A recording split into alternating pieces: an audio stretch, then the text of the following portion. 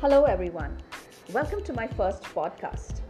Today I am going to discuss 3 handy tips to keep your audience engaged on a digital platform. Well, to start with, I never ever trusted the online training methodology to engage participants. I myself would switch off as a participant whenever I have attended online training programs. But then the lockdown happened. And there I was with an assignment to pull off a pilot session with a leading airline with close to 30 participants who are going to log in. Well, all hell broke loose.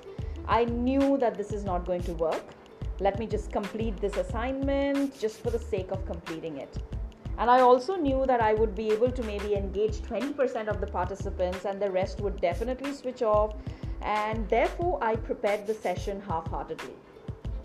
On the day of the training, I logged in.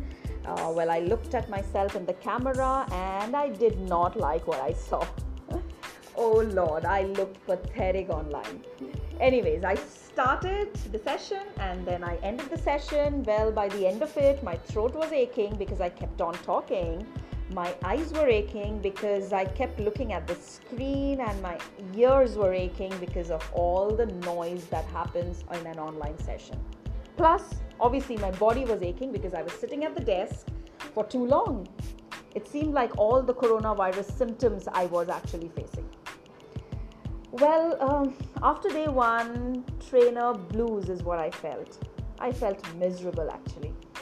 I realized that I am not that kind of a trainer who would do a particular program just for the sake of completing it, and that feeling kills. So I really decided to do something differently on day two. I always have believed in the mantra that whenever we run a training program, we need to go ahead and ensure active participation. We need to ensure that each and every learner is actively participating and giving inputs and getting into discussions and doing a lot of role plays. And the more they do that, the better the learning is. So I thought of doing things really different the next time. But the first thing I really had to work on is my mindset.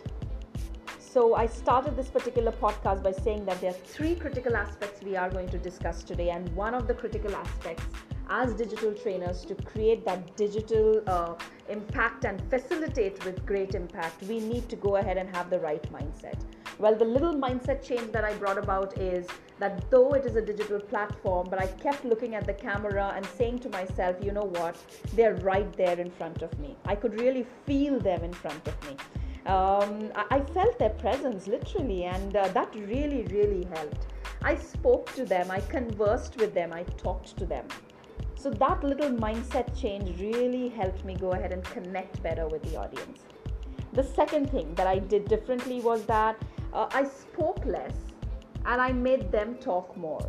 I put them into group discussions, I put them into activities and real-time activities that we would actually do on a face-to-face session. So they got into real-time activities, into groups and did a lot, and then they came back and we discussed and debriefed points. Oh, that was an experience. Well, people learned through these activities and group discussions. And the third thing that I did differently was I ensured that I trusted my participants, that whenever I put them into groups to do activities, I trusted them that they would go ahead and discuss, that they would go ahead and be active in the discussions. That little mindset change again really helped, that is trusting my participants. So what happened in the end? Well, it was fabulous. Frankly speaking, I felt good that the session went off well. I could communicate with them because I literally had chats with them, and individually I connected with each one of them. So that really helped.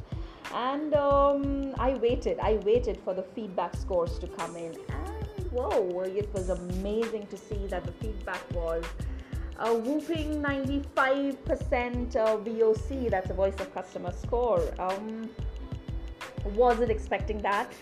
But then I realized at that point of time that the digital platform is not only as effective as a face-to-face training program, but at times it is actually better because it is really helping my participants imagine and create.